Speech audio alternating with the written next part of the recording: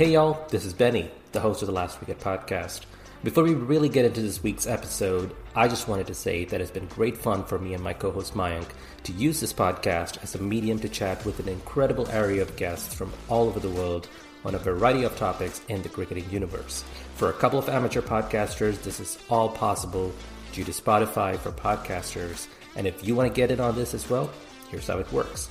Spotify for Podcasters lets you record and edit podcasts right from your phone or computer, so no matter what your setup is like, you can start creating today. Then you can distribute your podcast to Spotify and everywhere else podcasts are heard. As added features, video podcasts are also now available on Spotify. And when you want to take conversations with your fans to the next level, Q&A and polls are the best way to get them talking. With Spotify for Podcasters, you can earn money in a variety of ways, including ads and podcast subscriptions. And best of all, it's totally free with no catch. So if you have an idea for a podcast, give it a try. Download the Spotify for Podcasters app or go to www.spotify.com/podcasters to get started.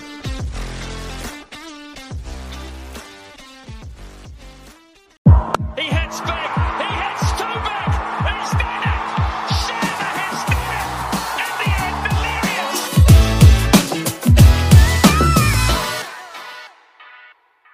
Hello and welcome to The Last Wicket, a cricket podcast that continues to surprise everyone about how good it is, much like RCB this year.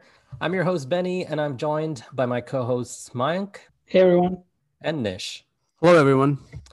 Well, Himanish is not available this week, but we will be speaking with Arjun Dev, who's the current team coordinator of the Rajasthan Royals, about his journey from coaching youngsters to working in the star-studded Indian Premier League. But first, we need to talk about something important.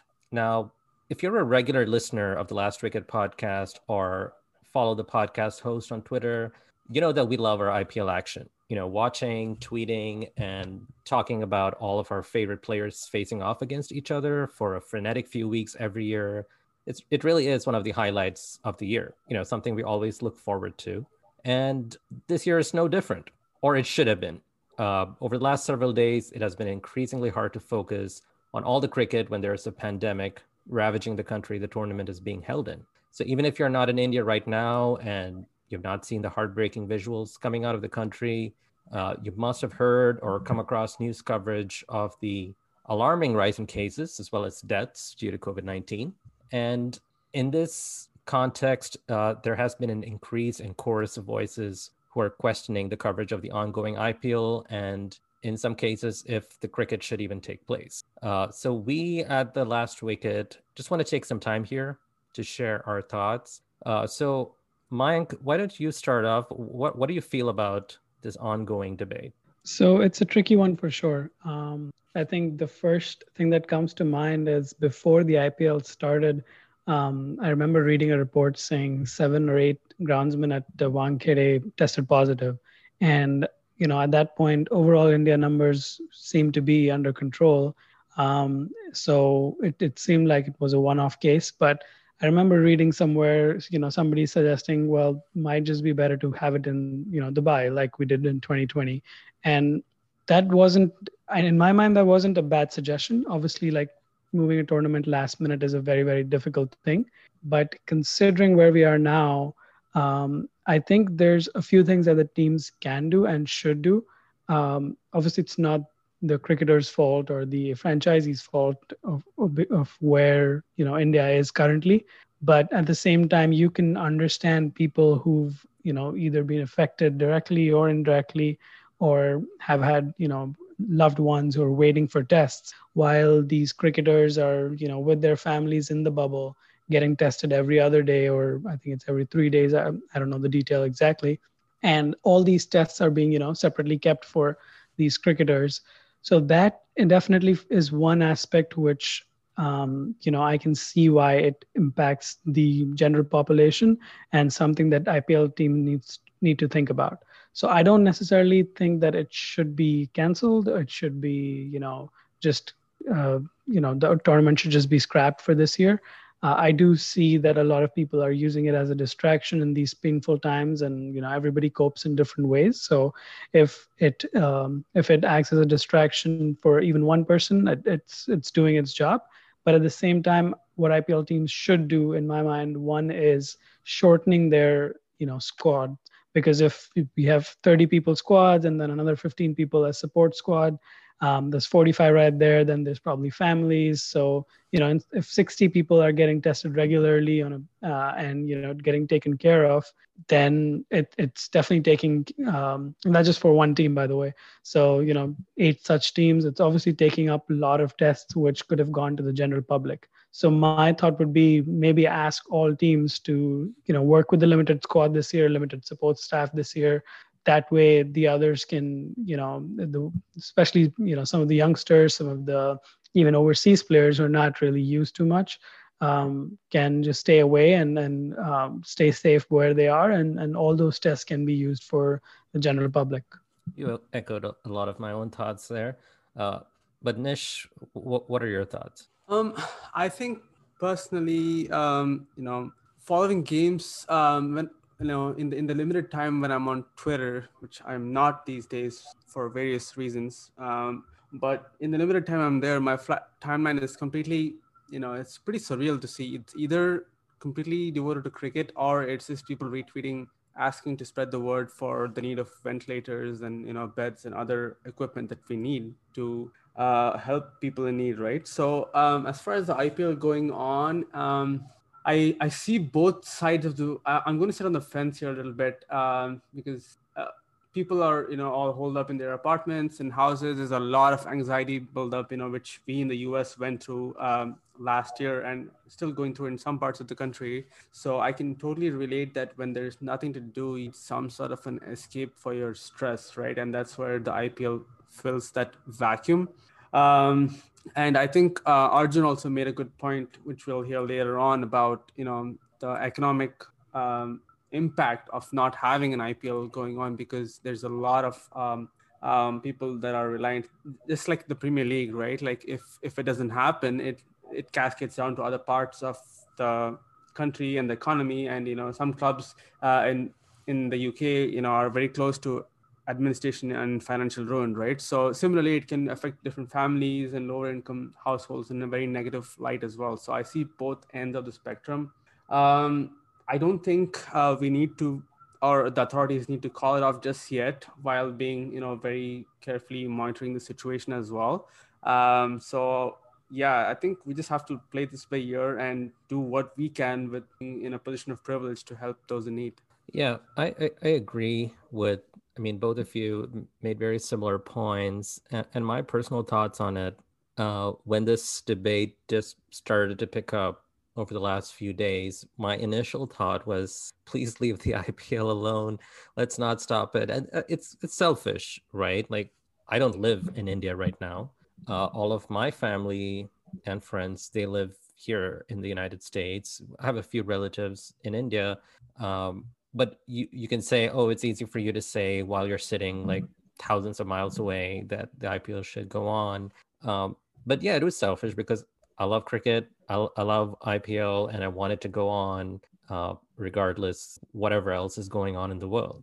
But over the last few days, I've been seeing like tweets and like messages from people I respect, whose opinions I respect, about how it's been hard for them to really not just watch cricket, but hear about cricket at the same time as all these visuals that are coming out of India, or all the news that's coming out of India. There's this cognitive dissonance of enjoying cricket or enjoying IPL on one hand, and on the other, you see all the suffering and all the misery. And that got me to thinking. And I was like talking about this with my wife too, just trying to think of it dispassionately and trying to see if this is something that needs to be seriously thought of. Like, should the IPL continue in a time like this? And honestly, after the last few days of thinking about it, my thoughts, and again, I'm not saying it's all correct, this is just my opinion. I think the IPL should continue. I think the games should continue. The coverage, I think, and I think we're seeing that difference in the last couple of days. it needs to be toned down in terms of just the way the games are presented as if it's like the most amazing thing, and rather spend more time spreading awareness about what people need to be doing. And I think they have been doing that over the last couple of days, where the commentators have been talking about or repeating the fact that people should wear masks and get vaccinated, practice social distancing, stay home, because these are the things that they can tell us right now. But the other things that I was thinking about, well, if the IPL is suspended, what difference does it make? How is it helping society? Is it helping people, like, in terms of health and safety? Does that make a huge impact or difference? I mean, if you're uncomfortable with the IPL going on, then probably don't watch it, right? Like, these are like the thoughts that popped up. And like you guys mentioned, there's also the economic impact. I remember last year in the US, when all of the sports tournaments and leagues got canceled, especially college sports. Working at a university hospital, I remember the impact it had on people who are employed specifically for the purpose of the college sports. People lost their jobs, people lost their benefits, and it was huge. It's not just about the players, it's not just about team owners as such. It's about the people who work behind the scenes, people whose income depend on these once a year kind of tournaments. So this is actually helping people too, apart from the actual cricket itself. And that is why I think it's important for this to continue. And like you guys mentioned, it's also a distraction for people. Ponting, I saw an article earlier today that Ponting said the IPL can still bring people a lot of joy. And I think that's true. People process tough situations in lives in different ways. I, for one, like to get distracted. I want to get distracted and not focus on all the awful things that are going on. And, the pandemic has shown people get anxious, people go through depression. And if there is something, it's just like you're watching a movie on TV or you're watching a TV show, you're distracting yourself. And why cannot cricket be one such medium? I mean, those are just my initial thoughts. I'm not saying that all of these are correct, but this is where I'm coming from. And I suspect a lot of people, who are tweeting about cricket or who are watching the IPL, they're along the same lines, where rather than sit home, because that's all you can do right now, stay home and just kind of, doom scrolling on Twitter, or just constantly watching the news and getting depressed or frustrated or even helpless. It's just nice to be doing something else. And we'll talk a little bit later about what we can do to help. But these are just my initial thoughts about why I feel like the IPL should stay or continue, but with changes, of course. We need to tone down the coverage and understand the context of what is going on around us. Right. And I think, I'm in agreement with you, but, I like the fact that you mentioned the opposing view, right? What happens if it does get canceled? And objectively speaking, apart from, the medical experts who are all aligned to help these players, these, families, support staff, apart from freeing those few people up, and I don't know the numbers, so maybe there are hundreds of people for all we know. But apart from freeing up those 100-odd people, it doesn't really do anything else to help the ongoing crisis. If there was, canceling the IPL would help in some other way, I could still see, the sense in that, which is why in my mind, the middle ground is sort of trying to minimize the usage of those resources so that they can go back and serve the public, which definitely is in bigger need right now. And at the same time, continue to those who need, who are just sitting home, who are in isolation, who are in various states, but just need some sort of entertainment, continue to be entertained for them. And I think the other piece that is probably worth thinking is, when I watch the IPL, I feel like there's every 30 seconds, if somebody sneezes, there's a sponsor for that sneeze as well. So, maybe work with some of the sponsors and say, we will, let's say, I don't know what their man of the match award is. Let's say it's 2 lakh rupees. Maybe say, could you increase that to 2,50,000? And every game that an extra goes to some organization which is helping, helping the COVID response, whether it's making oxygen cylinders or something like that. Because think about 50 games, and I know we've gone through what 16, 17 already. So still 40 games. That's still a good amount of money, and I'm sure these companies would be happy to take that goodwill, just do that goodwill gesture in the name of sponsorships. That's a great point, because if you see the awards that are being given every match, you're like, why did you have to create a separate award for that? Like, it seems redundant. There's like 4 or 5 different people, different players getting awards for stuff that's their job. you know Hitting a six shouldn't get you separate. Anyway, in another year, it doesn't matter. It's just one of those quirks of the IPL. Right. But in a year like this, where it's important to stay grounded and be aware of what people, and when I say people, most of them are probably cricket fans, who are going through all of this. These are people who probably in another year would be watching the IPL and abusing one of the teams or the players. But people are struggling. Cricket fans are struggling. Their family, their loved ones are struggling. So to be aware of that, this is what they can do, right? Like, we are talking about, well, if they're gonna still continue playing the game, then what else can they do to help in their capacity? And I think you brought up a great point. And I read this article on Cricinfo earlier today. A couple of suggestions that they had was, sponsored distribution of N95 masks, or hand sanitizers, or setting up vaccination camps. These are great ideas, because the IPL is run by the richest cricket board, who can definitely afford to do that.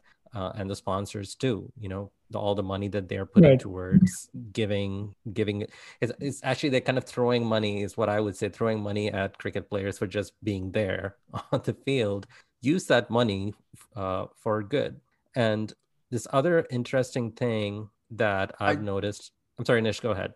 I just had a quick point here. While we're discussing the impact of COVID all around, we should also bear in mind the welfare of the players as well, especially the foreign players who have no family or any sort of support. Yes, these players are very highly paid and looked after, and this from the outside it looks like their life is a bliss, right? But it's not always the case with bubbles and having to travel and living out of a suitcase for so long, right? So it's something to keep that in mind as well when we discuss whether the IPL should go on or not. It's I think Andrew Ty pulled out recently, if I'm not mistaken. He just left earlier today or yesterday. Right. He left the Royals, Citing anxiety, I believe, over the bubble life, right? So it impacts us all in different ways, and obviously, this pandemic has exposed the false lines that already exist between the rich and the poor. So obviously, the poor are much more impacted than the rich, unfortunately. and that's a good point, because we were just talking about what the BCCI can do, what the sponsors can do. But I've also noticed, on social media, that people are going after a very favorite target, which is the players themselves, right? Like Indian players, or what are they doing? I don't want to get into the politics of it. They have got their fair share of criticism recently for some of the things that they have said and not said. But in this case, specifically when it comes to the pandemic, people have been up in arms about why aren't the players doing more. I think it's important to acknowledge the fact that there are players who are doing their part. We've seen Harbhajan Singh, Ravichandran Ashwin, and I'm sure there are a lot more players, especially in the last few days, who are kind of amplifying tweets or posts where people are seeking help finding oxygen cylinders or finding beds. These cricketers are using their platform in the right way to spread awareness and get the help that's needed. So they are doing their part, and it's important to acknowledge that. And that is something that I think more players should be doing, short of just, not playing. Because again, keep in mind, this is their livelihood too. It's like someone telling you, well, you cannot do your job. Well, if you don't do your job, you're not getting paid. So you have to keep in mind, it's not a black and white issue where, oh, look, we're all going through this suffering, so we don't have time for games. Well, it may just be a game for you, but it's a livelihood for that player. So I think it's unfair to just say you can't play cricket at a time like this. Let's all just, not do anything else, but just, accept what's going on right now. I think people can do whatever's in their capacity to help one another. And I think players, this is what they can do, just given the huge platform they have, given the huge following they have. They can use their platform to get help for people who are in need. And yeah, so yes, and we saw that in the coming days, this may affect participation in the league anyway, because as Nish said, we saw Andrew Tai leaving earlier, and then I heard that a couple of other Australian players are also kind of itching to head home because of the situation here, but also the fact that in Australia, I think they're trying to kind of close their borders or trying to limit travel from India. So a lot of this may not even be in the IPL's hands, as players wanting to leave and go back home, and situation continues to get dire. Their hands may be forced and they may have to suspend. But in the current situation, I think keeping all of these factors in mind, I think it's reasonable that they continue to do what they do, which is play cricket or organize these cricket games, but at the same time, be aware of what is going on in India right now and do their part in the capacity and the privilege that they have to help people. Right. I think the one last piece I'll add is, when criticism is laid on the cricketers, and many times it's fair, but people will always look at the 17 crore Virat Kohli or 15 crore or whatever his price tag was, Chris Morris, and say, come on, he's got enough money to not worry about this. But really, not every average cricketer in the IPL earns that. The truth of the matter is, a lot of these under 19 stars who are young uncapped players, for them this is their chance to make a career, and even getting a couple of good seasons makes a big difference to their livelihood. And that's only players. Think about broadcasters, think about all the people behind the scenes, from groundsmen to producers and all those kind of people who go do all their work behind the scenes. They're not paid in the millions for sure. They're not paid in the crores or even tens of lakhs for that matter. So think about them as well and the impacts it has on them as well, before, just making a abrupt decision, I guess. Yeah, and one more thing, in defense of players is anxiety and depression don't differentiate in the poor, right? It impacts everyone equally. It doesn't matter. It doesn't go by your paycheck, really, right? Yes, I don't know the science behind it, so I'm not going to go into the social strata and all those things. But from a lay perspective, I was personally impacted by coronavirus, and my previous company had to go through mass layoffs, and I was impacted by it, right? But luckily, I was privileged enough to bounce back, and I had a good support structure. But not everyone is privileged enough to do that. So I think it's very easy to sit and comment from an armchair perspective, but really, this sort of pandemic is once in a generation or once in 100, 200 years event, right? So we really don't know what the right level of preparedness or reaction is, but we're all trying our best, and we should continue to double down on whatever we can, those in a position of privilege can do. And then before we end this segment, do either of you have any thoughts on what we can do, as a podcast or just as individuals, what we can do as people who are living abroad, but it doesn't matter. We have loved ones back home in India, or just friends back in India. Do you have any thoughts on how we can help, what we can do from our part? Right. I think what I've done is, personally, so far, I've bookmarked some of the resources that, I saw. I know there was a COVID-19-twitter.in or some website like that. I forget the exact address, but I bookmarked that. And whenever I see some extended circle posting on Twitter, Instagram, whatever, I'll try to search. And, because they're probably posting because they're in a position of, desperation. So instead of just sending them the link, I try to do my bit. And if I have a little bit of time, just search and say, hey, this is what I found, which seems recent in your city. Try calling this number. Maybe it helps. And that's and again, like I understand we all have jobs to do. We have full-time jobs, we have family and all of that. So I can be sitting and doing that 24/7, but at least whenever I have a free 30 minutes, I try to do that, just catch up. And I mean, I think sitting away, obviously, the one other piece that's worth considering, and I'm definitely thinking about, is monetary contributions. So I've been looking at some of the foundations that have been going around on social media who are saying, we're doing this, we're helping buying oxygen cylinders, helping with free meals to people who are stuck somewhere, who are in a bad situation. And yeah, we're just maybe even if it's a small contribution, make that so that we can continue doing something, even if you're sitting so far off. Nish, do you have any thoughts? Yeah, I agree, and we will also look to through our Twitter handle do our part in spreading the awareness, as well as maybe I will look up as to how to maybe set up some sort of fund. I've never done this before. I've just donated directly, but if we can put our time and some thoughts into setting up a fund, then definitely we'll look into it. I would recommend our listeners to continue following us at the last wicket so they are aware of where they can donate. Right. Well, we are going to leave that here. And, I just want our listeners to understand that, while opinions on this issue may differ, we can agree on one thing, that is IPL or no IPL. It is absolutely imperative that we accept the reality of the times we live in and do our part to not just keep ourselves and our loved ones safe, but also we need to look out for one another and help those in need in whatever capacity we are able to. So the Last Wicket, as Mish mentioned, will continue to put out content and share our thoughts on social media for those who are looking for some respite from all that is going on around us. But we will also do our part in sharing and disseminating information that could save a life. So thank you for sticking with us, and let's get through this together.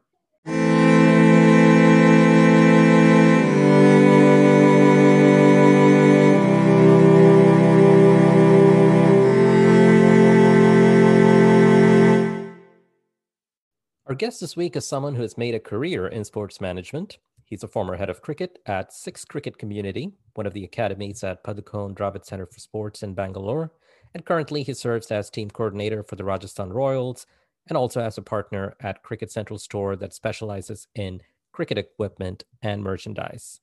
Here's our conversation with Arjun Dev.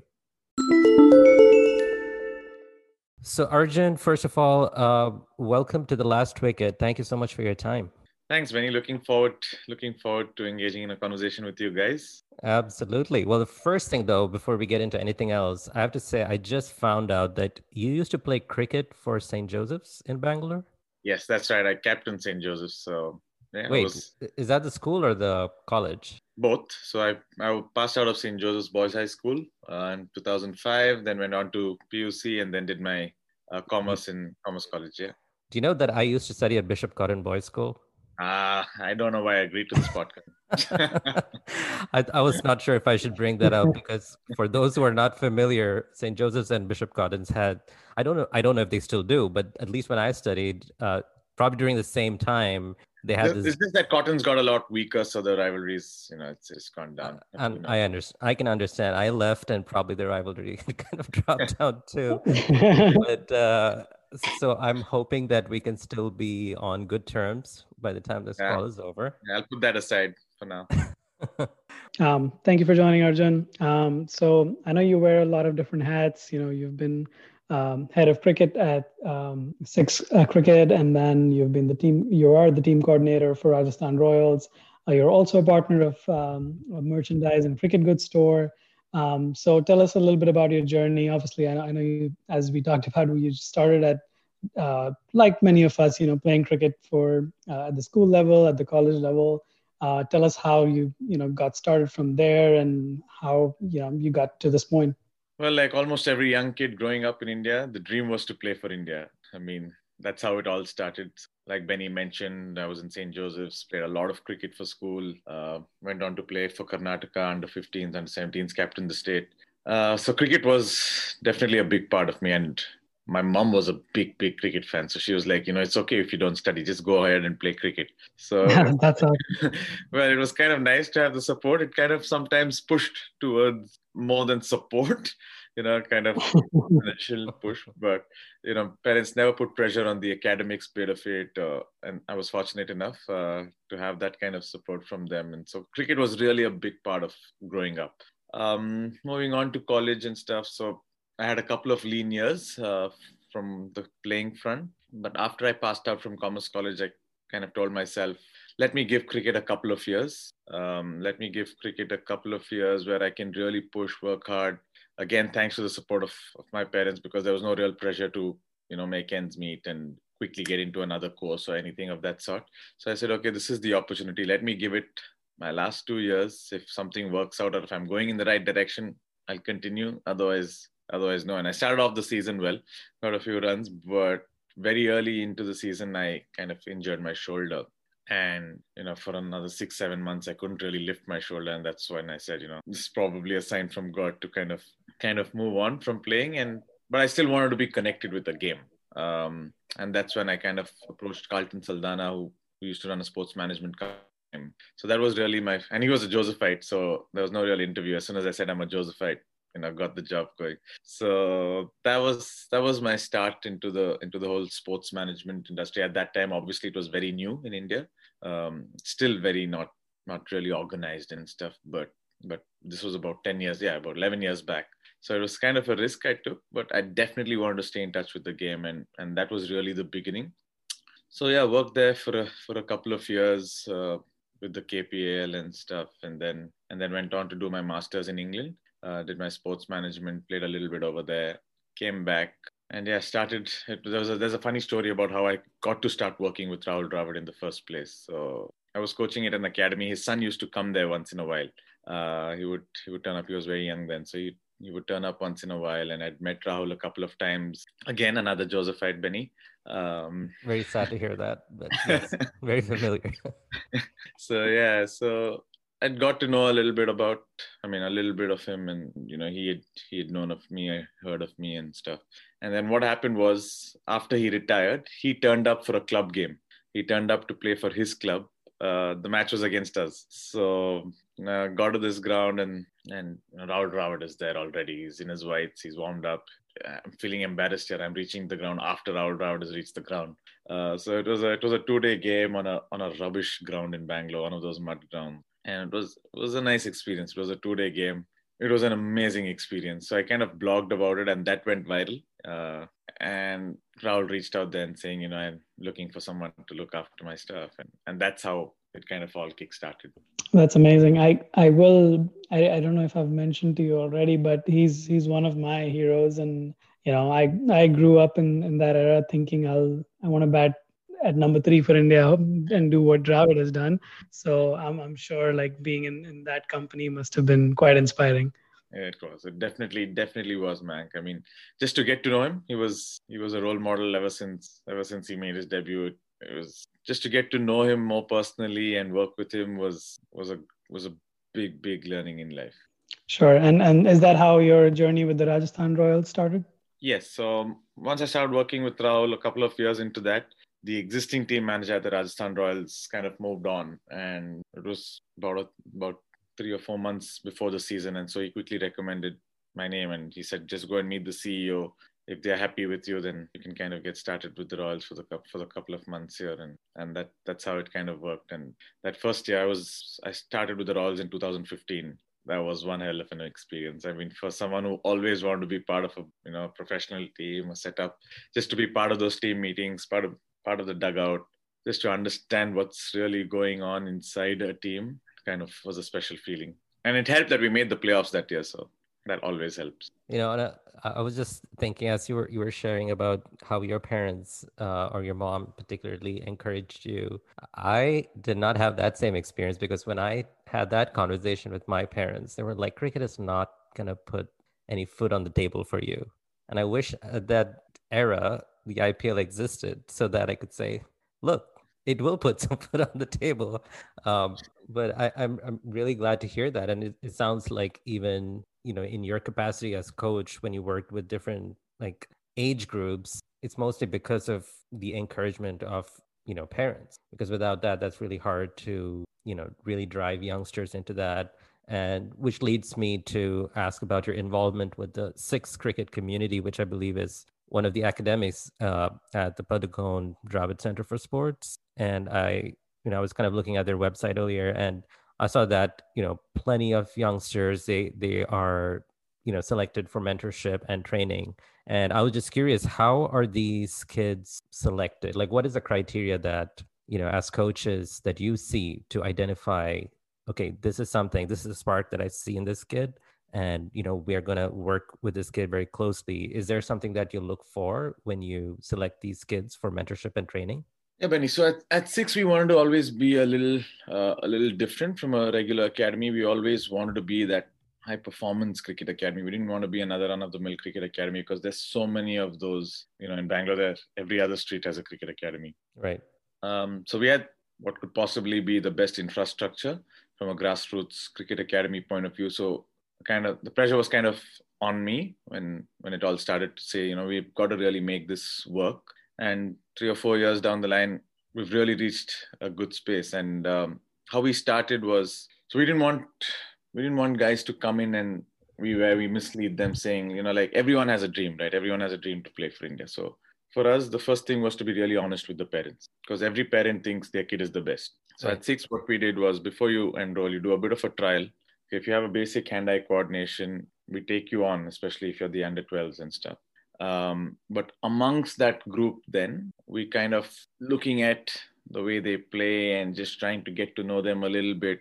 We kind of selected a few more to be part of an excellence group, who then get a little bit more practice, more matches, more training, a little more intense than a regular learn to play cricket kind of group, which worked really well for us. It slowly started moving from 20% being the excellence versus, by the time I left Six a couple of months back, about 75% of the academy was an excellence. That's where we have about 300 kids. So yeah, we kind of figured out a system where parents are willing to go the extra mile to kind of give their kids the best opportunity. And how we select them, how we train them is again, it's really the coach's eye. So we've got about 10, 12 coaches working there, and each of us kind of handpick a few who we really want to go that extra mile for. So that's how it works. And at Six, it became more of a kind of a more than a coach-student relationship. It was a very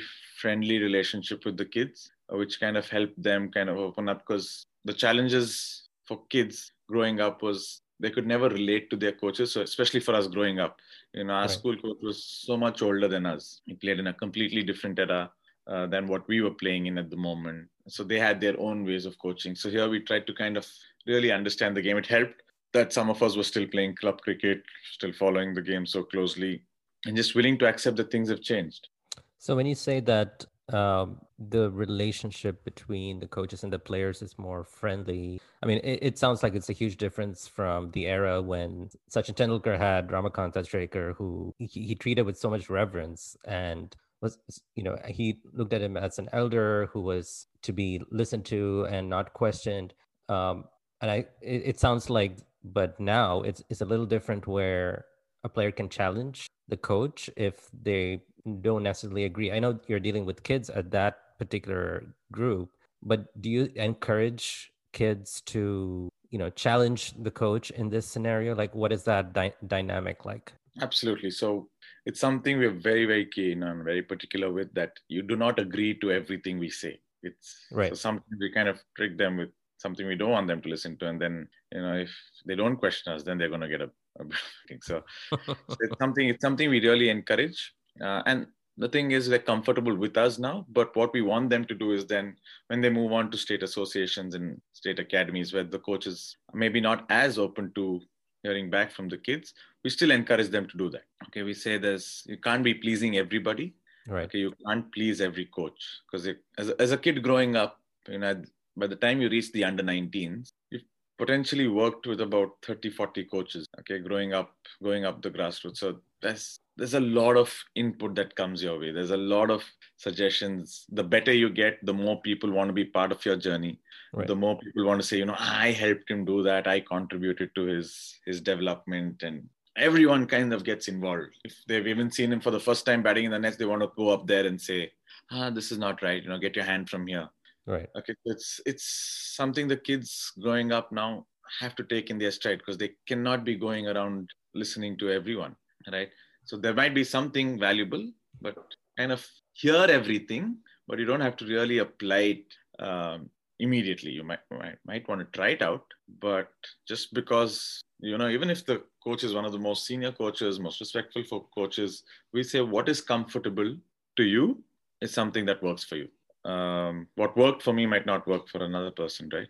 Right. And how much of it is like letting them just play their natural game, right? Like when you look at someone like Virender Sehwag or Rishabh Pant for that matter, there's a risk of coaching them a little too well, where their natural style is kind of phased out. So when you see some sort of natural flair like that in the kids you coach, what is the approach you take with them? Like I'm assuming there's a balance between letting them do it, but also able to maximize that and still like, really perform even better than they think they can.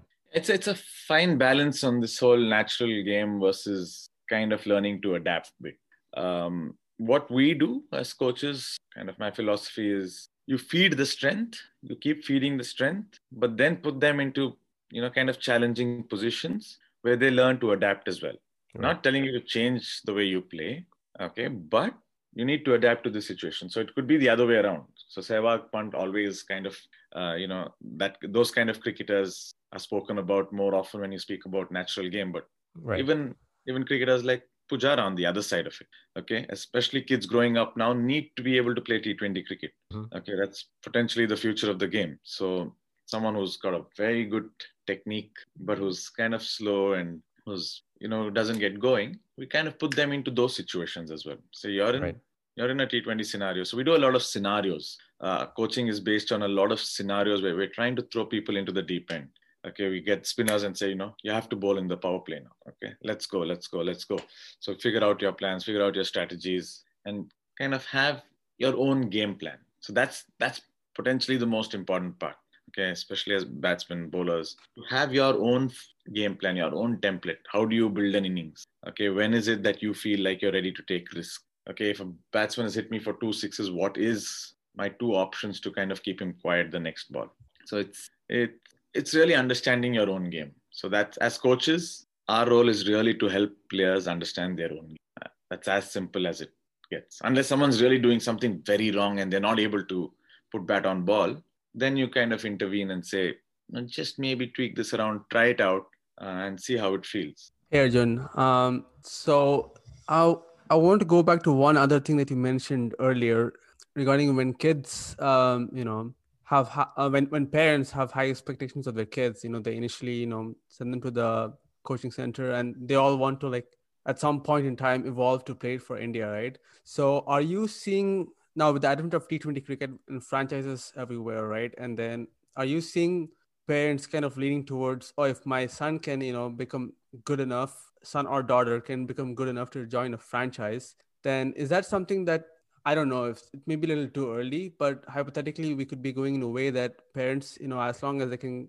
get their kids into a franchise, they'll be as happy or more happier than, trying to aim for a much tighter competition when it comes to national pool of cricket? Yeah, it's definitely happening, Nish. It's definitely happening. So speak about parent support, but sometimes it goes a little beyond where they're really pushing their kids a lot. They're making the decisions for them.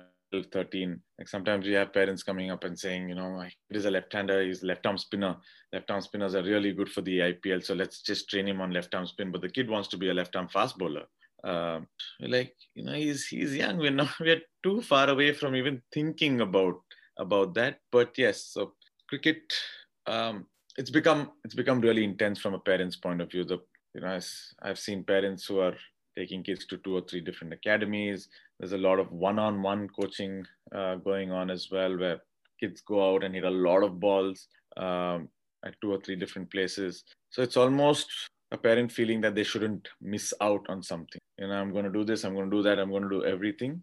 And I don't want to miss out. I want to give my kid the best opportunity there is to kind of make it as a cricketer, which sometimes is a decision they make for the children, which then becomes, hard on the kids because it might not be what they really want, but they know no other way, because from the time they're 10, 11, they've been kind of streamlined into this, which makes our jobs as coaches a little bit harder to kind of identify that and try and bring back the joy in playing the game. Okay, that's if they're not enjoying it, I don't believe they can ever get better at it. because only if you're enjoying it, you're willing to wake up and come in the mornings. You're willing to spend those 2, 3 hours on the ground.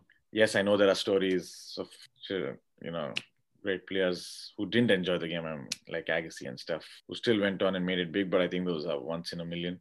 So yeah, that it is a challenge for us to manage parent expectations, and really balancing it out for the kids. Yeah, it's a fine line between support and then projecting what you want onto that kid, right? So yeah, it's And Arjun, I want to specifically focus on girls, or, girls who are interested in the sport.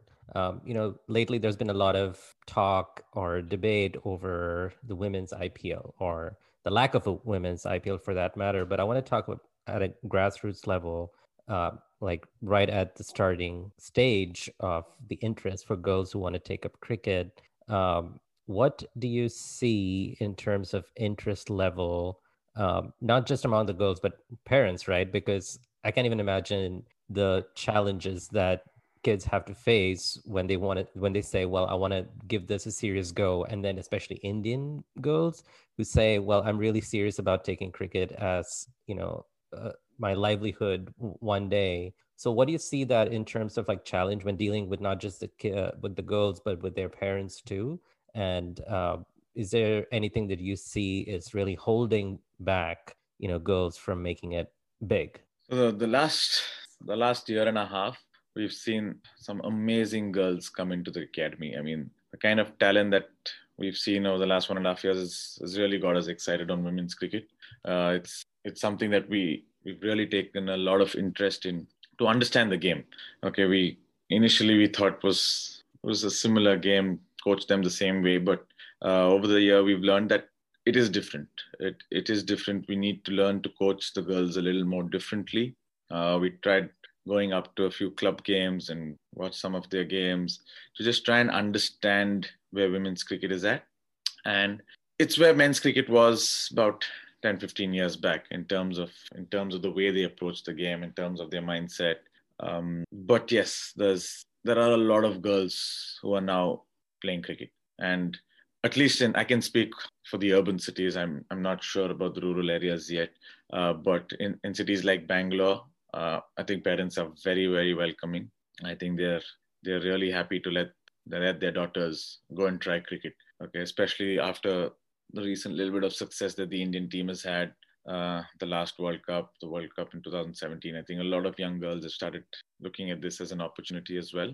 What also happens is, because there is a limited pool, selections into junior state teams becomes a lot easier. But that becomes another challenge on its own, because the pool is so small. An average player might make it to the state team and kind of give their parents and them a bit of a false hope, Right. saying, "Oh, she's played for state now." But when we see them, we kind of see that quality is not really up there. Yes, it can be worked upon, but sometimes they get pushed into the professional circuit a little bit too early. That's a challenge a lot of the girls are facing, like some of the 16, 17, 18-year-olds that we're working with kind of get pushed into the senior squads very early when they're not ready. And it'll be interesting to see how that will impact them 3 or 4 years later, when they should ideally be at their peak or be really ready to go. Like if you see the Indian team as well, I mean, compared to the men's team, the number of teenagers that have played for the women's team Right. is so much higher, which kind of again gives mixed signals to the parents. They're saying, Shafali Verma is 15, 16, she's playing for India. And on the side, I'm having conversations saying, kid is 18. We have a good 5 years to get her ready, because if you have a 10-year international career, you kind of will be considered a great of the game. If you've played Right. 10 years for your country, you kind of considered a great of the game. Mithali Raj is upwards above 35 now. Julian Goswami, I think, is 38. So there's time. I mean, even if you're 25, you'll get 10 years, 35. If you're still 17, 18 now, you have 7 years to kind of, work on the game and get ready. And then I go, Shefali Verma, Jamie, Richa Ghosh, they have to be there now. So Yeah. that's the challenge. It will change. I'm sure it will change once the pool gets wider and more girls start playing cricket. But yeah, again, managing those expectations and just trying to make them understand that you're not in any race. Right. There is time. I mean, there's a temptation, right? Like we want everything to happen immediately, but that's not understanding the fundamental concept of coaching, is that sometimes players just need more time. Even if they cannot become the finished product within a couple of years, they still have to be on the right path to get to where they want to be. So yeah, that's totally understandable, and especially for Indian parents, if I can generalize them for once, they have very high expectations of their children. So yes, I can see how, especially like with the Indian women's cricket team in the last few years, just exploding in terms of popularity and name recognition, and just the names that you mentioned, Shafali Verma and Jemima and Smriti Mandana. Like when you see all these players being talked about at almost par with like the men's cricketers, I can see how you have to manage not just the kids, the girls' hopes, but even like the parents. And what's happening also is, it's kind of not evolved as much as the men's game yet in Right. terms of selections, in terms of the way they approach the game. Like a T20 game, you guys have seen even in international cricket, India is struggling in terms of getting the strike rate up and going. If you followed the domestic season that just finished last month, you'll see the strike rates are pretty low. Teams approach 50 over cricket like how the men's would approach them in the 90s. Right. Which is changing in Australia, in England. You see how they are approaching the game, the women there. And that needs to kind of get into our system here, where we're saying it is okay to fail. Okay, it's okay to fail, because if you're not going to be pushing 300 every time you play a 50 over game in the domestic circuit, you're not doing any justice. You might have the best average, but you're not pushing your case to be in amongst the top international cricketers. I always tell my girls, the goal is not to really play for India. The goal is to be amongst the best in the international circuit, because it is Right. a very high possibility at the moment, right? So it's where you have to keep pushing your game, okay? And that's where coaches play a big role in kind of encouraging them to do that, and kind of encouraging them to fail, and say, go to a T20 game. If there's an option of getting 50 in 50 balls and getting a 30 in 15 balls, at the moment the girls choose 50-50, but I think any day the 13-15 is a more valuable contribution. Right. So that's something we're working on with the girls we work with, but it has to kind of slowly be adopted at the domestic level, and where we just change our mindset. And that's where the women's IPL will kind of, I believe, be a game changer for women's cricket, because there is a lot of talent. I know there was a recent report that someone made a comment that there's not enough talent in the country. I don't think Right. that's true, because we've seen quite a bit of cricket now, and there are a lot of girls playing cricket. Okay, don't make it an eight team tournament, make it a 4-team tournament. But that will really change the dynamics of women's cricket in India, because it means a lot of franchises are then getting involved. The youngsters will get to play with some of the international stars. Okay, so we'll have international coaches coming in and just saying, this is how you approach a T20 game. It's just exactly what happened to the men's game, right? And even when you look at, the Big Bash League, how isn't that the same team for, I mean, it's the same franchise. It's Yeah, just the men's and women's team. I mean, even if they do that, like the existing franchises can have like a women's team. I think absolutely. it's doable. It's definitely doable. I think it will happen very soon, to be honest. I think there's just too much talent in the country, and with the Indian team doing decently well, I think it will happen. I'm hoping over the next year. But yeah, again, and they talk about the talent pool and stuff. So it doesn't have to be only 4 overseas players, right? Get more overseas players. Right. Let there be 5 overseas players playing, or 6 overseas players playing. It's just getting them into our system. Okay, that's really going to help women's cricket in India, and we kind of become the number 1 team in 5-6 years. Switching over to sort of back to your, coaching related items. Obviously I also played cricket, a couple of decades ago. And I think one of the differences you already kind of touched upon, which was scenario based training. But from when you were playing cricket to now that you're coaching cricket, what are the other differences that you've seen? One thing that comes to mind, and it's fairly obvious, is fitness. But the other things that come to mind is sort of video analysis. And I guess what are the other things that come to your mind as to, what you wish were there 20 years ago, which would have helped you? The smartphone. I think. It's just amazing, the number of videos I have on my phone of cricketers, and just immediately after that I can show them, this is how you look. And I didn't know how I look when I'm batting until God knows when. I think I've seen 10 videos of my own batting. But kids these days, have so many videos, and it's another feeling, right? When you watch your own self play, you kind of understand your game better. That's the objective, like I mentioned earlier, to help the kids understand their game better. And when you see yourself batting, it's so much easier than when you're just listening to someone tell you what's happening and what's not. So that's video analysis is a more deeper version of it. But yeah, what we usually do, and the easiest thing to do, is take a video on the phone, just slow it down, show them there and then, and just it makes coaching much easier. It makes coaching really easy. There's a whole lot of other technology now that's come in, those bat sensors showing you where your backlift is coming from, the speed of the bat. Now, I think the other challenge is that there's so much information going for the kids, whereas in our time, we would turn up there, figure out how to win the game. So that's a big difference. For us, we didn't really worry about where's the backlift. Our coaches never taught us backlift and focus on where your feet are, where's the balance. They said just go out there and please win the game for your team. Which is again something we're trying to adopt. We try and get that balance. Like I said earlier, it's about teaching them to kind of adapt by putting them in situations where they will fail more at practice. But yeah, you've got to balance that as a coach, and sometimes you kind of get carried away trying to impose a few technical changes on them, which then say, no, right. my coach wouldn't have done that. And the other big difference, obviously, is T20 cricket. We would never hit the ball in the air. My favorite shot was always the scoop, but every time I played it, the coach like, why are you taking the chance? I'm like, I never miss it, but so what's the problem? Whereas now we teach our 12-year-olds how to play the reverse sweep and say, that has to be a part of your game. Okay. It's as important as your cover drive, to be honest. Right. You need to learn it. It's not going to happen on its own. So you might as well practice it. You might as well do the drills that is required to do it. But yeah, you've got to practice the reverse sweeps right from when you're 12. And like you mentioned, fitness is a big thing. For us, when we were playing, warm-up was 2 or 3 minutes where you would run up and down. Oh yeah, absolutely. And then, yeah, let's go.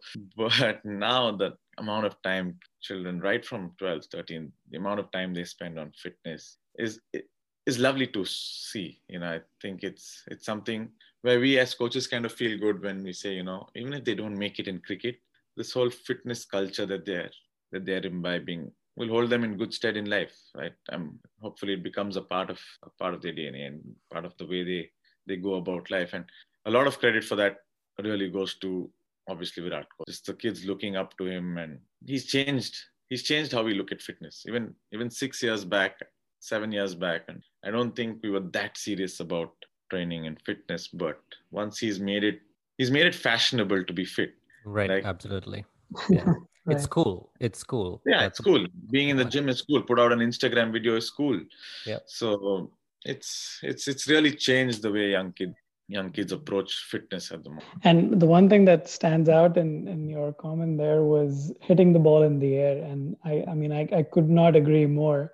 And the reason for that was, again, as you said, you played the scoop and your coach would pull you aside for that. It was similar for me. If I played an uppish cover drive, he'd be like, what are you doing? You're going to get caught at the circle. And so I had my knee bent and I was pulling it, driving along the ground. And then I moved to Chicago where the grass is 3 inches thick and I play a crisp cover drive and I get a run.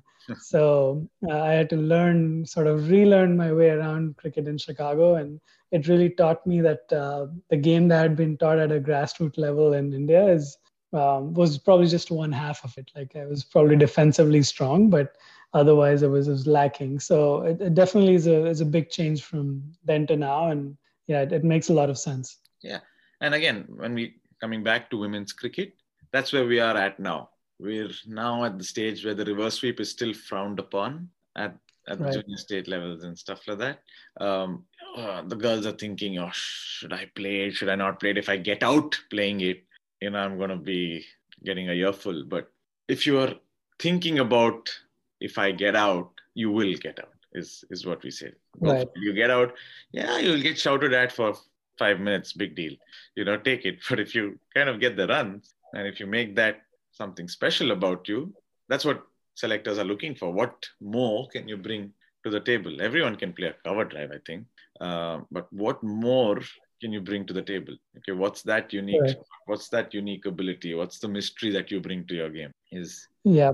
And that's a great point, because I feel like a lot of young kids worry about failure. And, if we talk about Rishabh Pant scooping Anderson with a new ball over in a test match, and we're like wowed about it. But the fact is, if he got caught in the slips or something like that, people would be like, this guy shouldn't be playing test cricket. What is he doing? And a lot of it, exactly. Yeah. A lot of people, use results to sort of figure out if that was the right approach. And I feel like there's got to be some sense of understanding that you have to, sort of understand the odds of it working, how good you are at the shot, and then deciding against or for it. Sometimes I feel bad. I feel bad for the young kids growing up and the young kids we coach, because we have the mindset that it is okay to fail as long as you're putting in the prep. As long as you, like, for example, if you've not practiced the reverse sweep, you're not going to play it in the match. Okay, that's wrong. Right. But if you've practiced the reverse sweep, if you've had decent success playing the reverse sweep in practice, go out and try it in the game. But you might get out.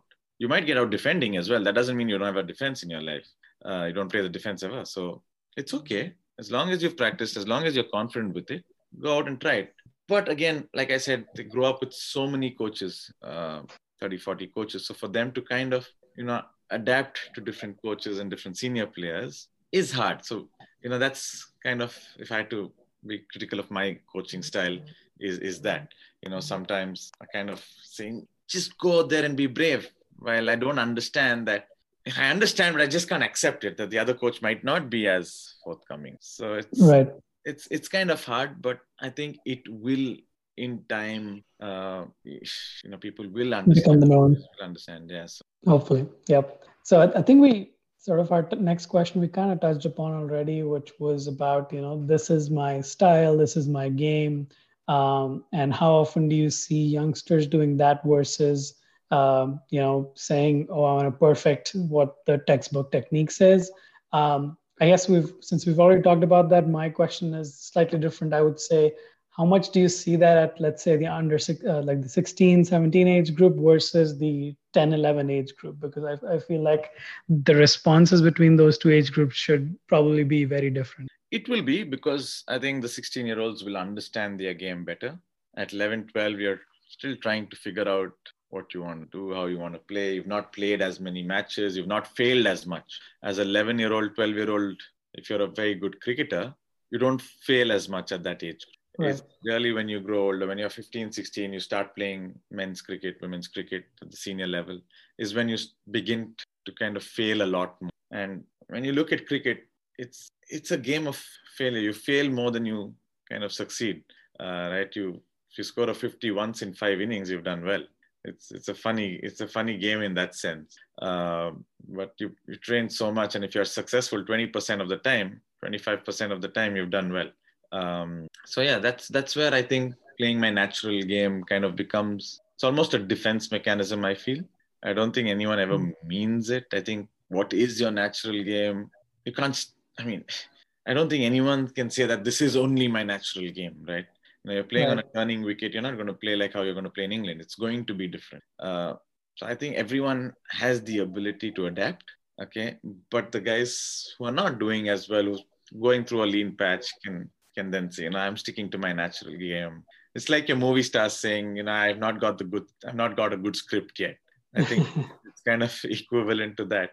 But the good players always will learn to adapt. Whatever level they're playing, they will always learn. They will learn to adapt. Virat is a great example again. After the 2014 England tour, he came back the next time. He didn't say, I'm not going to adapt, right? He did make a few changes to his game. He did play differently, which is a sign of obviously a great player. So Arjun, you have spent a lot of time talking about the players, but let's talk about you, the coach.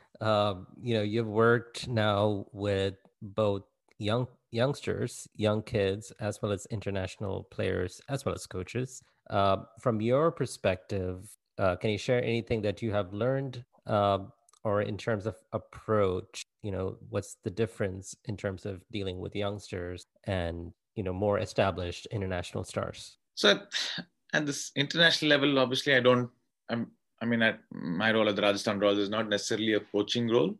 It's more as team coordinator and stuff. So I don't really get into the coaching bit of things, but I do have a lot of conversations with the guys, just trying to understand how they react to defeat, how they react to wins, and how they kind of grew up, what their coaches were like.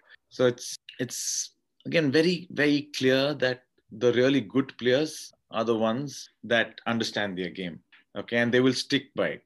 They are not going to keep changing. They're not going to say, okay, this game it didn't work. I'm talking about a very T20 specific example here, where I'm going to go hard in the power play. I've got out twice. It does not mean I have to change that.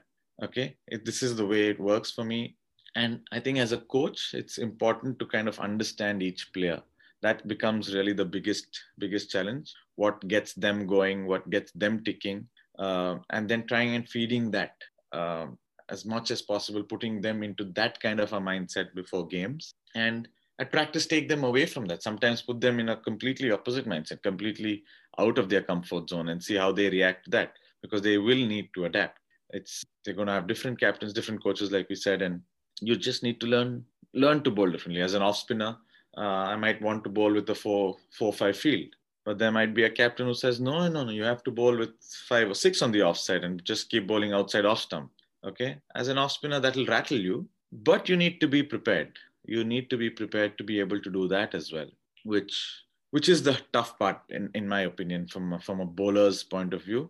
Coaching bowlers as such is just trying to get the captain on your side, and getting the captain to trust you, especially when you're young.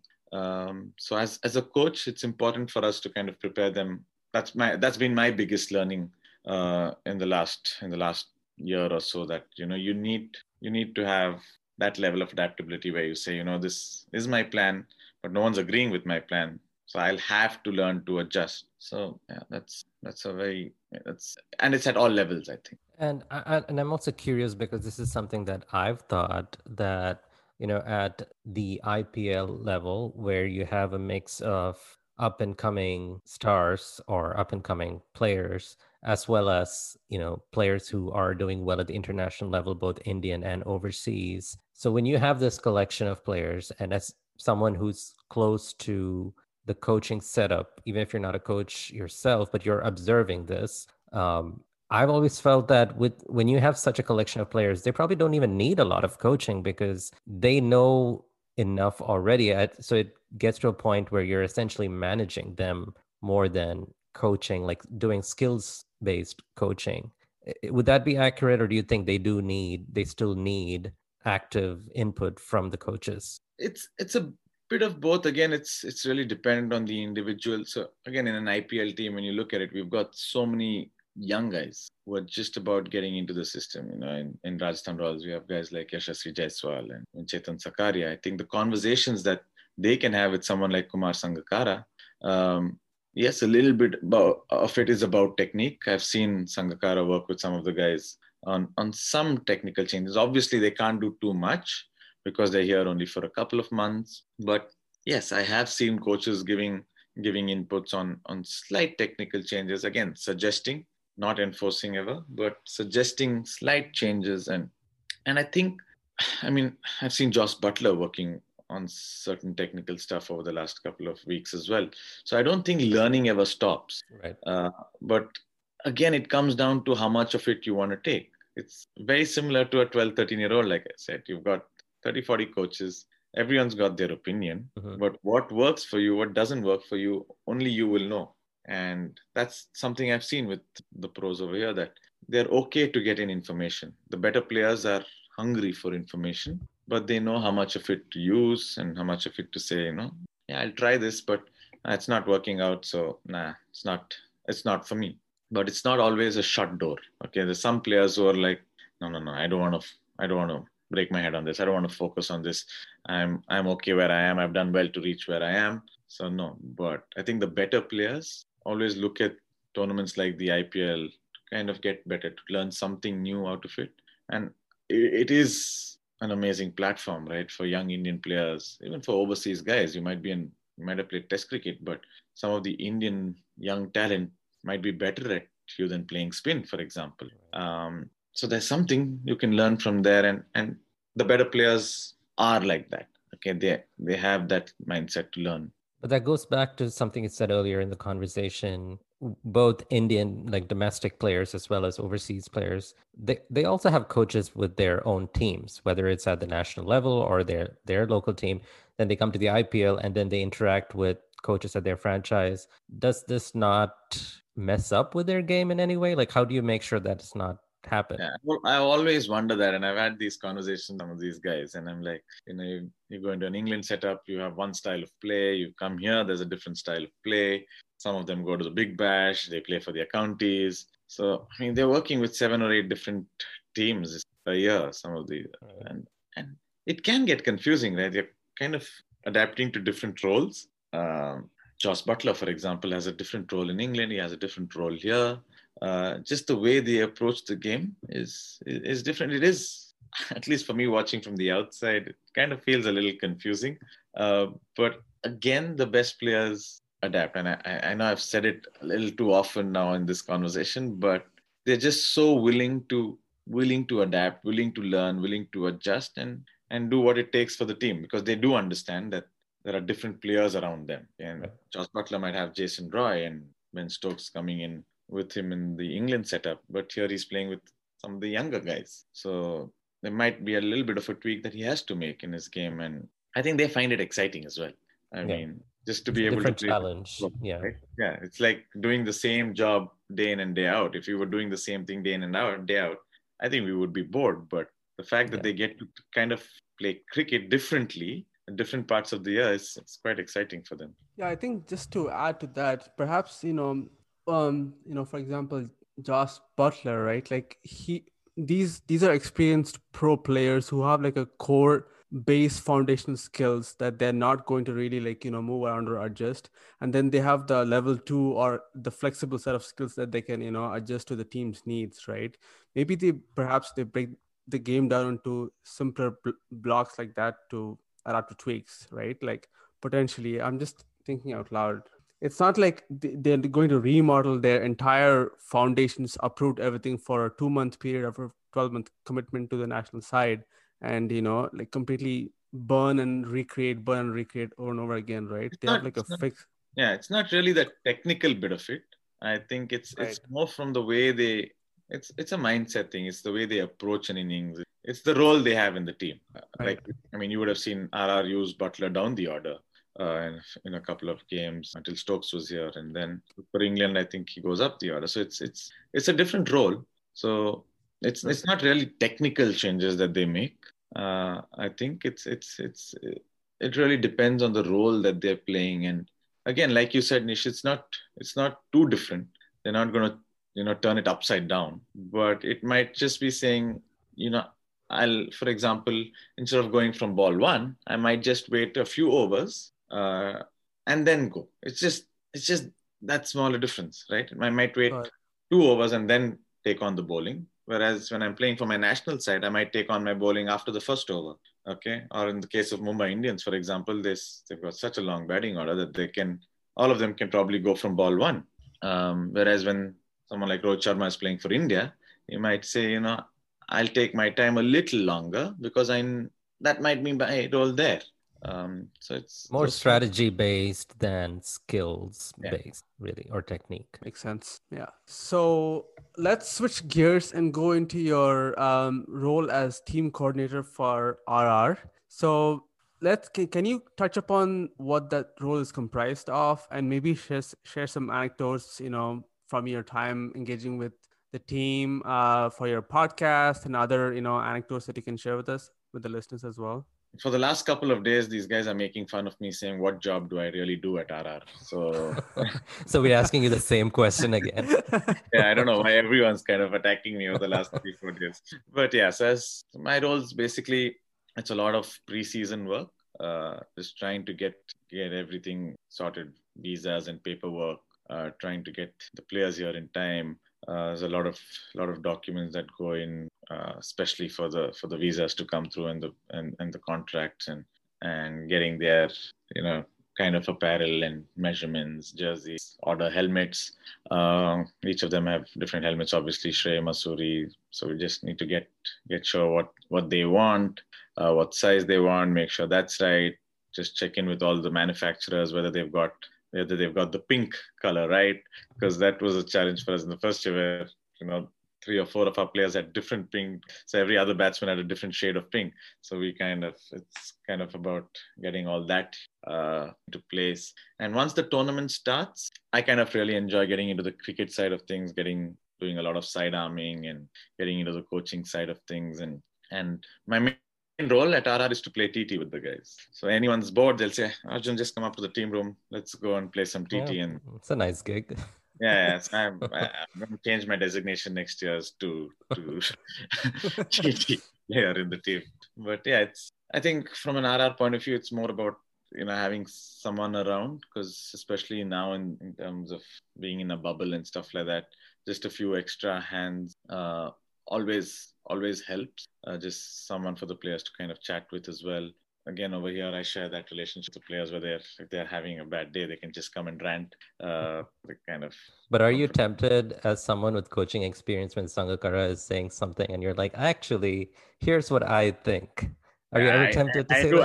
I do take my chance a couple of times, and okay, especially organizing nets and all that. I really love getting into that side of things. So yeah, it's fun to be around. It's really a fun environment to be around, and because we're in a bubble now, it's pretty relaxed in that sense. Right. Otherwise, normally there would be a lot of work in terms of travel, because you're playing one day, traveling the next, playing, traveling. So that would take a lot of work and stuff like that. But now I think it's a little bit more relaxed. But I hope none of those guys are listening. I was actually going to ask you about that. So I know there's a lot of games at one venue at a time this time around, but in normal circumstances, would logistics and all of that that be under your purview? Yes. So that would be a pretty important task, and that's getting everything order. We obviously have a logistics team as well who looks after the bags, and because there's so much luggage to be carried around. And you can't miss anything, right? Because then we're really in a bad place. I remember Aaron Finch had, I think, forgotten his kit or lost his kit in one of the. He missed a game for that. If you guys remember, I think it was the 2000 when he was playing for Gujarat Lions. I think it was the 2016 or 17 season where he missed one game because his kit didn't turn up. So yeah, there's a lot of pressure in that sense. So to make sure that you've got everything in place, and because if you make one mistake, then it might cost you big time. So Right. So yeah, there is that kind of pressure involved. But luckily for us, we've got a big team around us, and a very, very good team who've been doing the IPL for some time now. So it's kind of smooth sailing. And the last couple of years, I would do just the preseason, stay for a couple of games, and then head back, because I had to go back to six, where I felt like I really needed to be there, because, like you guys know, the summer months in India is where we get a lot of interest for cricket at the grassroots. So I just needed to be there. But now that I've moved on, I kind of get to spend the whole season with RR again, which I am enjoying. That's really great to hear. So this is kind of like piggybacking off the previous question. So what are some of the activities that you guys do on your off days when there are like no games, and how are the training sessions typically planned, right? Like, can you give us kind of like a behind the scenes without disclosing much? Yeah. So it's very different now. The training, I'll come to the training bit of it first, and it's very different now compared to when we were in a normal world.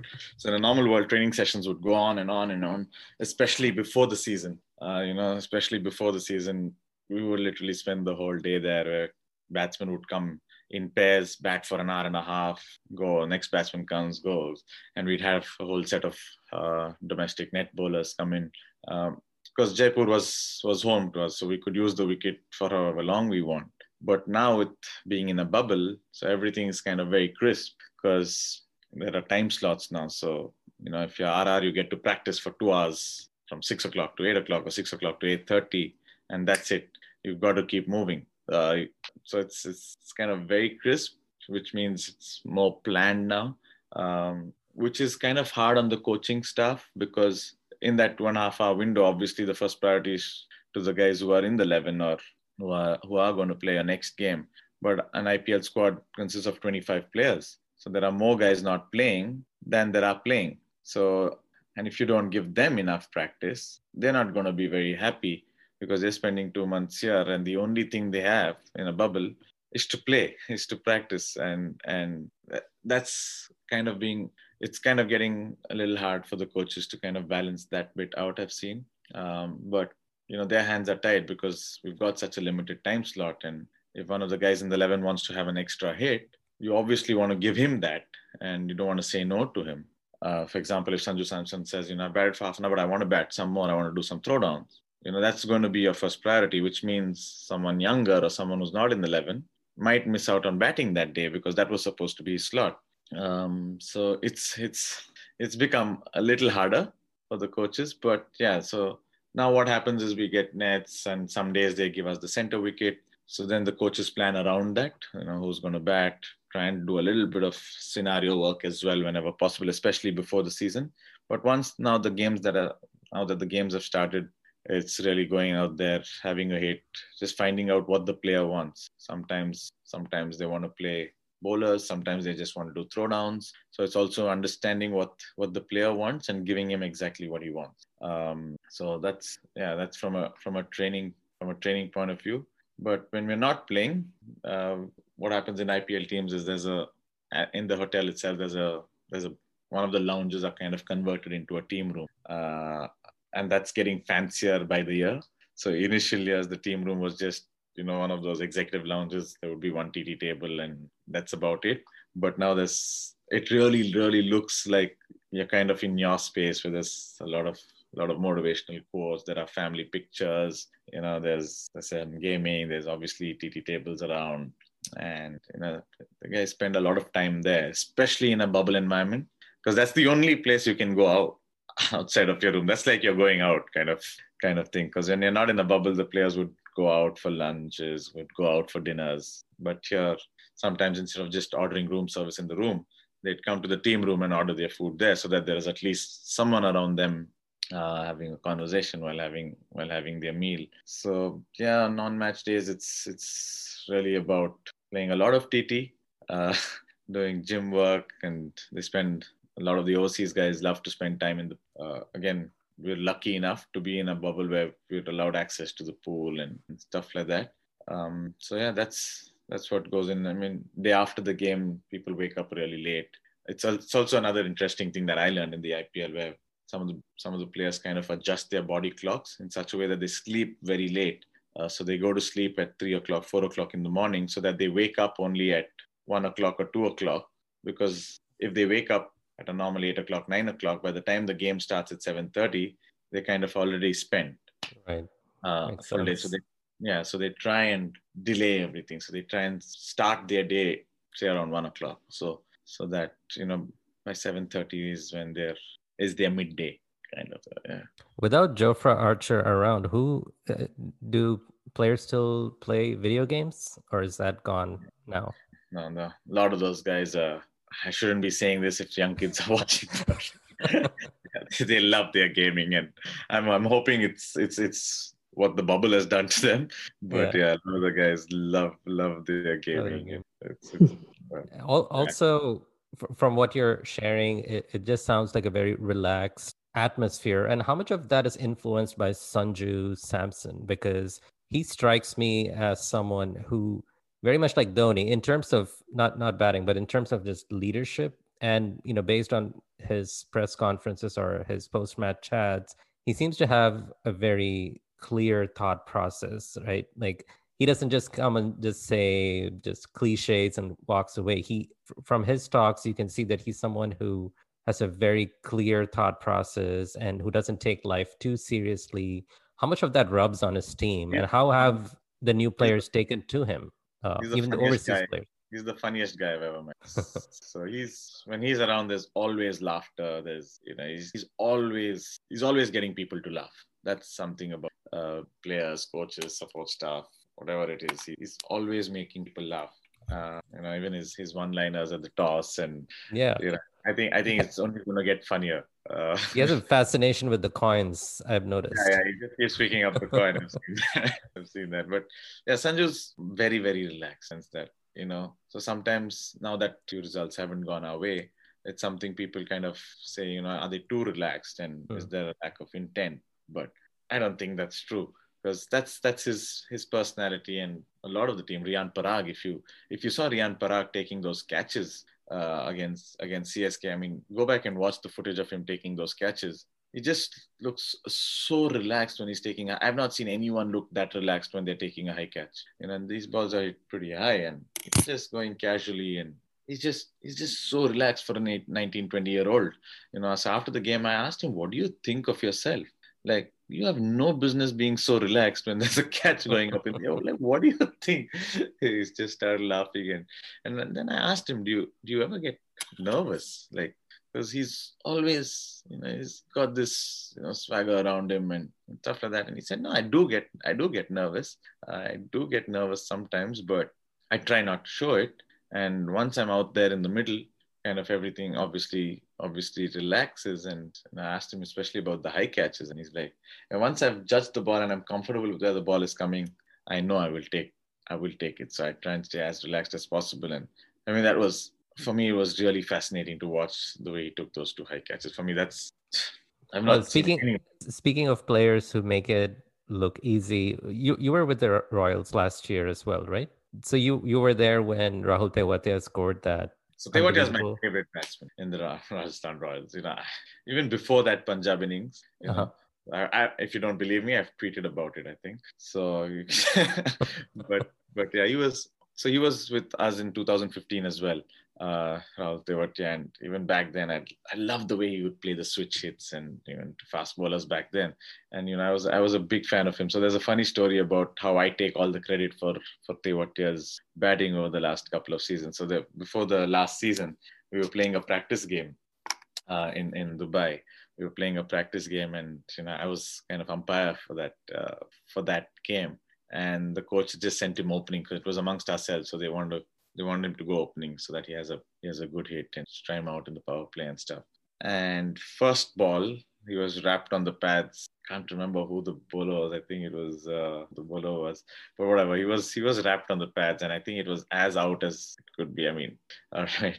But I said not out, and there was there was so much sure about that. So that was his first ball in Dubai in the first practice game. I gave him not out. He went on to smash 48 and some 17, 18 balls after that. And then I was like, after the Sharjah game, I said, "Who the hell gave him all the confidence?" So thank you very much. So all credit goes to you, is what you're saying. I mean, imagine if he got dug out, might not have been the same, right? Obviously, True.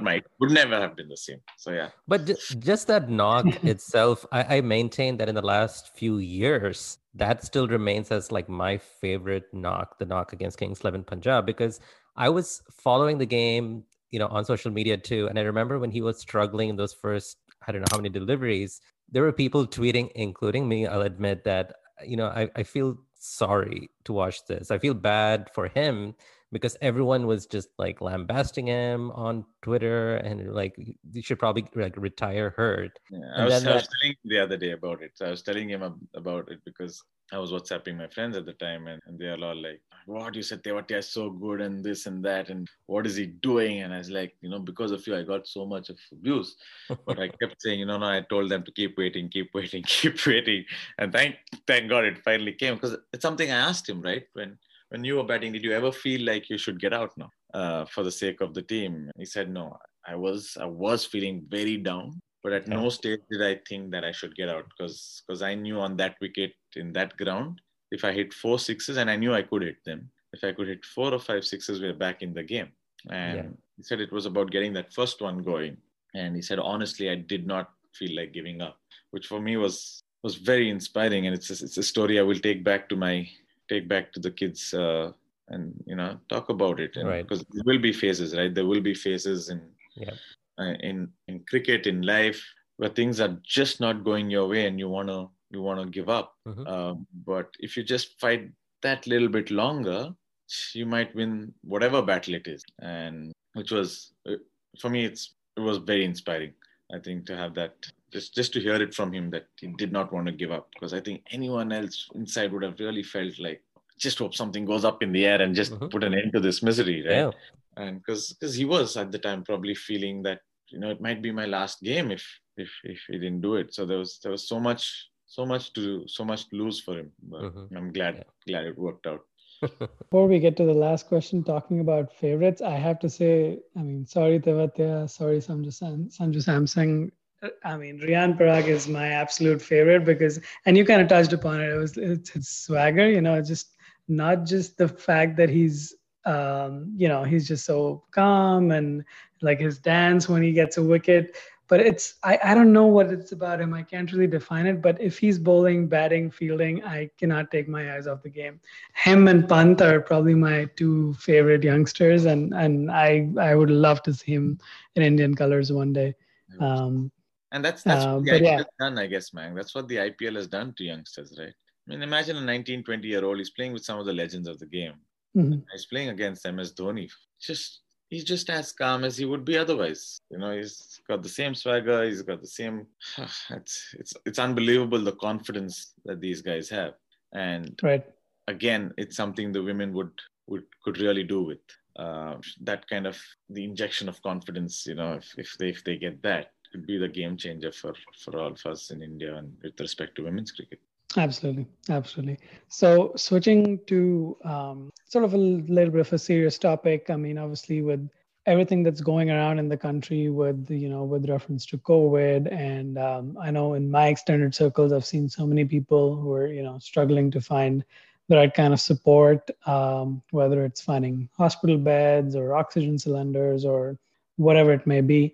What are your thoughts about just being in this bubble in this time? Obviously, it's a place of privilege that all these players and all these support staff find themselves in, and I guess a little bit of a sort of a curveball to that is we've heard a lot of people talk about maybe this isn't the right time for IPL to go on, considering everything that's going on. So what are your thoughts about that?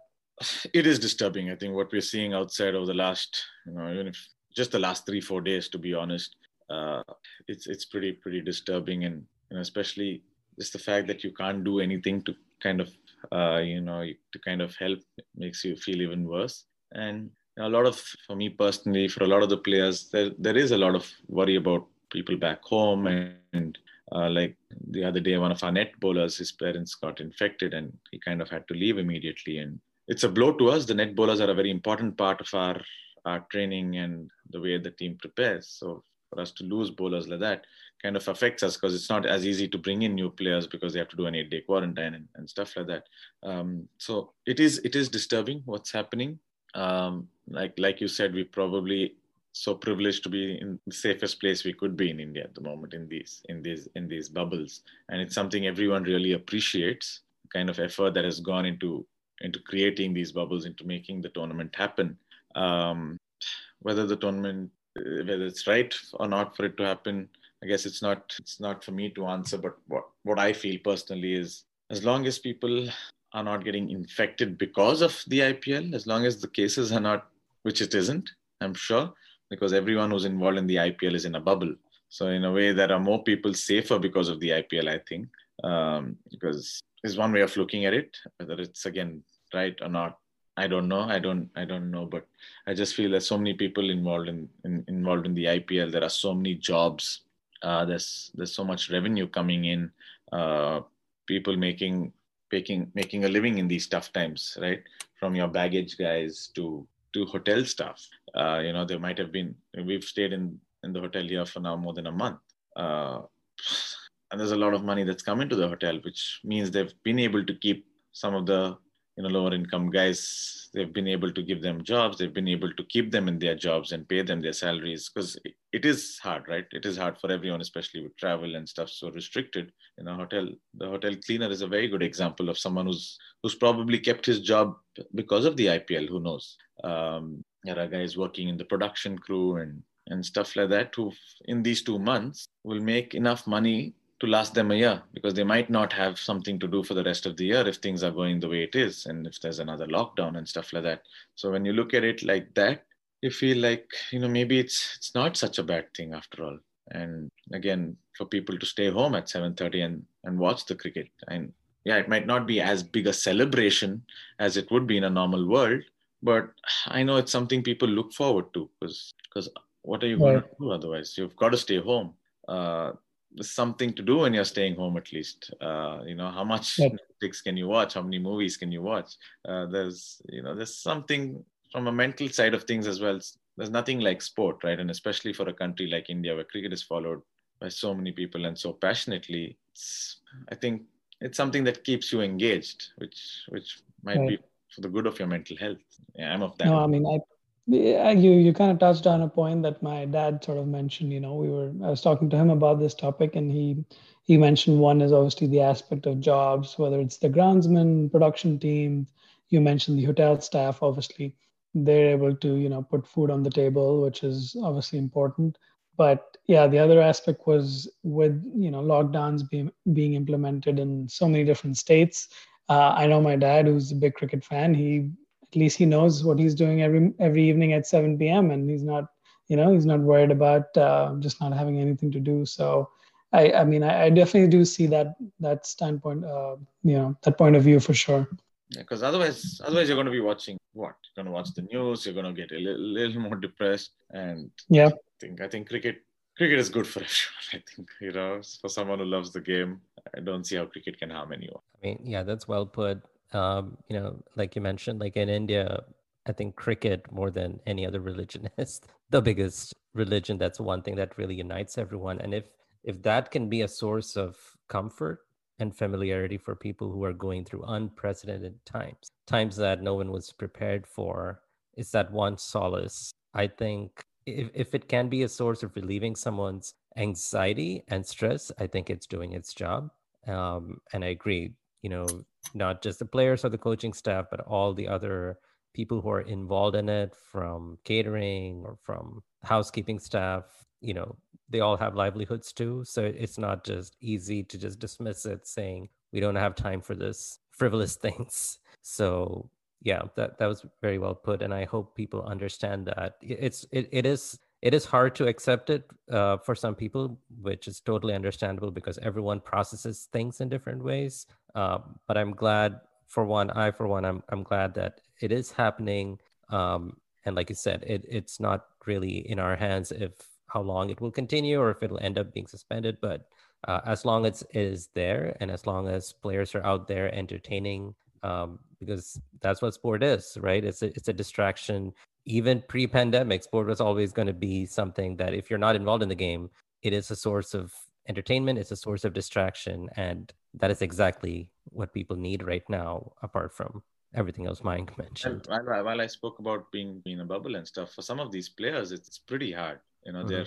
They're by themselves, families back home, Yeah, so we they're saw all Liam Livingston, didn't he yeah, leave the bubble? Yeah, left because he's been in a bubble for a long time. right. Starting from Big Bash and stuff like that. So it does get you, because you're also worried about. I mean, these guys are human beings as well, so they're worried about their families back home, and their parents are staying home. They're not staying home. So it's scary for everybody. So I think which all the more credit to these guys to be able to go out there and still give it their best every game, because sometimes it gets to us. I mean, especially someone like me, I'm like, but so many of our kids a couple of the kids have been tested positive and stuff like that. So it definitely worries you. Right. But then you know that there's nothing you can really do. I mean, I would love to do something in whatever way we can. But for these guys to be able to go out there and day in and day out, having left their families back home, to be able to still go and give it their best, I think it takes a lot of mental toughness and a lot of heart to be able to do that.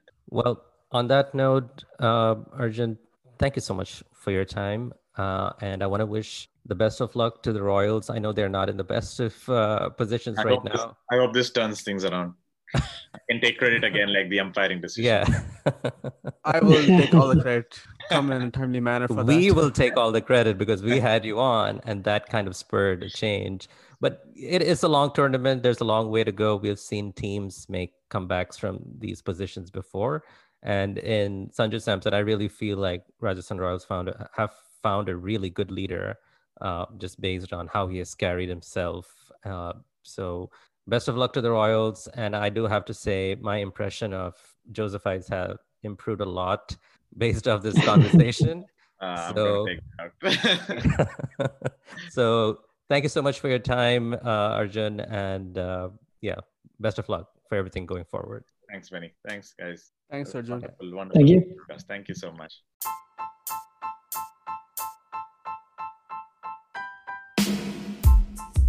Well, that's it for this episode of The Last Wicket. You can find Arjun on Twitter at Arjun19Dave, and please do check out the Sixth Cricket community on its Facebook page. We'll also include a link to the Cricket Central Store Instagram page in our show notes. Meanwhile, do rate and subscribe to this podcast to be notified of new episodes. Follow us on your social media feeds, and do leave us a voice message if you would like to be featured on the show. Thank you for listening to us during these extraordinary times, and we hope you find this a welcome distraction from all that is going on. From all of us here at The Last Wicket, stay safe and stay healthy.